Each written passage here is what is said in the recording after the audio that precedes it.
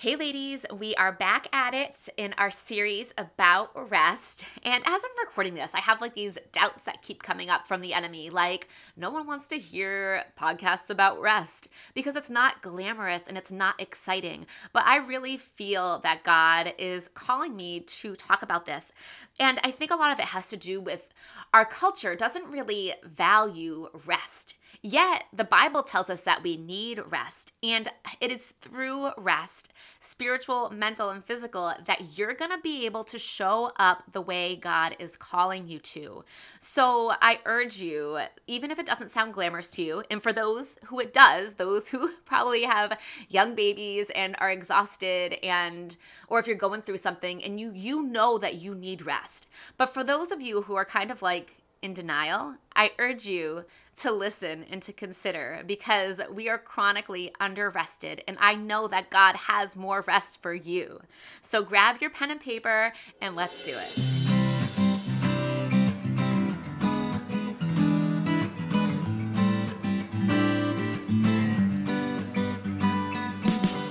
Hey mama, welcome to the Nourish Mom podcast, where you're going to learn how to ditch the mom stress through renewed mindsets, healthy habits, and balanced nutrition.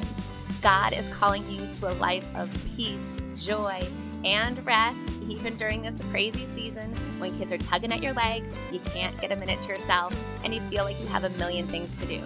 So if you are ready to leave the stress and busyness behind and step into the goodness that God has for you and your family, then you are in the right place. So set those kiddos up with some Legos, some Play-Doh, or whatever is going to keep them engaged for the next 20 minutes while we dig into today's show. Let's do it.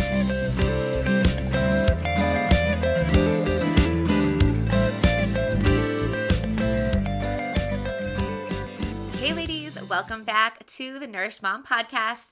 Today we are talking about mental rest. So what is mental rest? So I Googled it, of course, and the definition on Google was giving your brain time to relax, breaking free from the mental chatter, embracing stillness, and giving your brain time to process info and make connections. So those were a couple different definitions that I kind of jumbled together. But I think the one that I found very interesting was giving your brain time to process info and make connections. Because sometimes I feel like we undervalue rest and we don't think that we really need it. But our brains actually need mental rest in order to make the necessary connections in our brain. And research shows that giving your brain downtime increases productivity, attention, creativity, it reduces stress, it improves your mood and energy. So it is really important. So how do we get it? What does it look like? What are we doing here? First of all, I want to just point out, for those of you who are not sure if you need mental rest, and I assure you that everybody needs it, think about the times when maybe your mind feels foggy, or you're having trouble making decisions, or you're overwhelmed, or you're stressed, or your kids are asking you for, can I play video games today? And you literally can't answer because you're I don't know. I'm not sure. Let me get back to you because you are mentally exhausted. Go ask your dad. I can't decide on this one. And we've talked before about decision fatigue. And it's the idea that, we are constantly bombarded, especially as moms, with so many decisions that we have to make every day. What are the kids going to wear? When are we doing the chores? How are we getting everybody from here to there? What's for dinner tonight? And the list is endless. And these decisions all require mental energy. And it can be exhausting. So giving ourselves time throughout our days, throughout our weeks, to just turn it off and get some mental rest is gonna fill you up so then you can make all those decisions better and you can pour into your family more and do all the things that God is calling you to do. So let's get some mental rest. Okay, so let's talk logistics. How do you actually make space for mental rest if you're always with the kids, or you're always at work, or you're always doing something, or you need to be there for somebody? How do you make the space for this? And for many of us, I think it kind of just comes down to where can you find some peace and quiet, especially if you're home with the kids all day, because it is not quiet most of the time. So the trick is to build these little pockets of rest into your day, into your routines. And some ways that help, asking your husband for a break, maybe when he gets home, or whoever you have around, asking someone for a break, even if it's just 5 minutes. Like, I need 5 minutes once a day to just sit and be quiet, or to go on a quick walk. Like, ask for help. Kid swapping. So we talked about this in another episode. Ask your friends for help. Ask your neighbors for help. They also need help. So if one day you can take their kids for half an hour, and then the next day they can take your kids for half an hour, y'all get a little bit of time for mental rest, for spiritual rest, to get a couple chores done. It works out great. So don't be afraid to ask for help, because actually you not asking could be a disservice to the people that also need the help and they're afraid to ask. Different perspective there. See that? So don't be afraid to ask. One of my favorite things is to set my kids up with something to do, something that I know will keep their minds busy for at least, 10 minutes. And then I actually put on headphones and I'm in the same room with them. My kids are a bit older, so I don't actually need to be in the same room with them. But I put on some headphones, so like noise cancellation headphones, and I do my own thing. I do a gratitude journal or whatever. We'll get into, what mental rest looks like in a minute. But set your kids up with something to do so you have a couple minutes to yourself. And another technique that I love that helps us rest is a time management technique called the Pomodoro technique. And this is where you have like 25 minutes of work and 5 minutes of rest. And we can totally use this in motherhood, right? 25 minutes, you're playing with the kids, you're doing chores, whatever is in that block of time for you. But then give yourself 5 minutes off where you just chill. You put on those noise cancellation headphones and you just take the mental rest. And don't feel guilty. You're gonna be a better mom for it. All right, there are some tips to actually logistically find the time to rest. And I'm actually going to dive into this a little bit more next week when we go into some how to make the routines and rhythms that allow you to rest. All right, so now you get those 5 minutes, you get that 15 minutes. What do? What is actually going to give you mental rest? So first, let's talk about what we should not be doing. So don't turn on social media, right? Your day is noisy enough. And if you want social media, just have a separate time for that. But for the times of your day that are specifically to get a little mental rest, don't go on Facebook or Instagram, because that is not where you're going to find rest. That is just more noise, just more information for you to think about, for you to worry about, for whatever. So the goal is to stop thinking about all the things that you have to do, stop worrying about the things, and to just detach from all the noise around you. So what are some things that help you to do that? So let's talk about the 4 M's. And I was pretty excited because as I was just kind of brainstorming and making a list of the things that help me to get some mental rest, I realized that they all started with M. So cool and fun. So the 4 M's. Number 1 is music. So music is such an awesome tool to help us detach from all of the chit chat in our brains and just focus on listening to the music and the lyrics and kind of going into your own little world.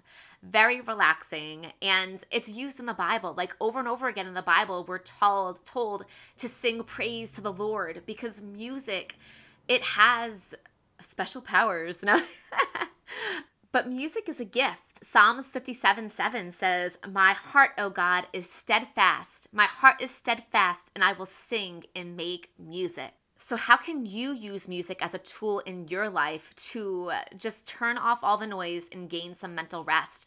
Maybe turn on some music when you're doing the dishes or when you're cooking a meal, or just sit and chill and listen to some music with your noise cancellation headphones on, of course. And in all honesty, I do this every morning at breakfast. When we sit down and eat breakfast during the weekdays, my kids eat at the island, and I take that 20 minutes to myself, and I put the headphones on and I listen to some music, and it is wonderful.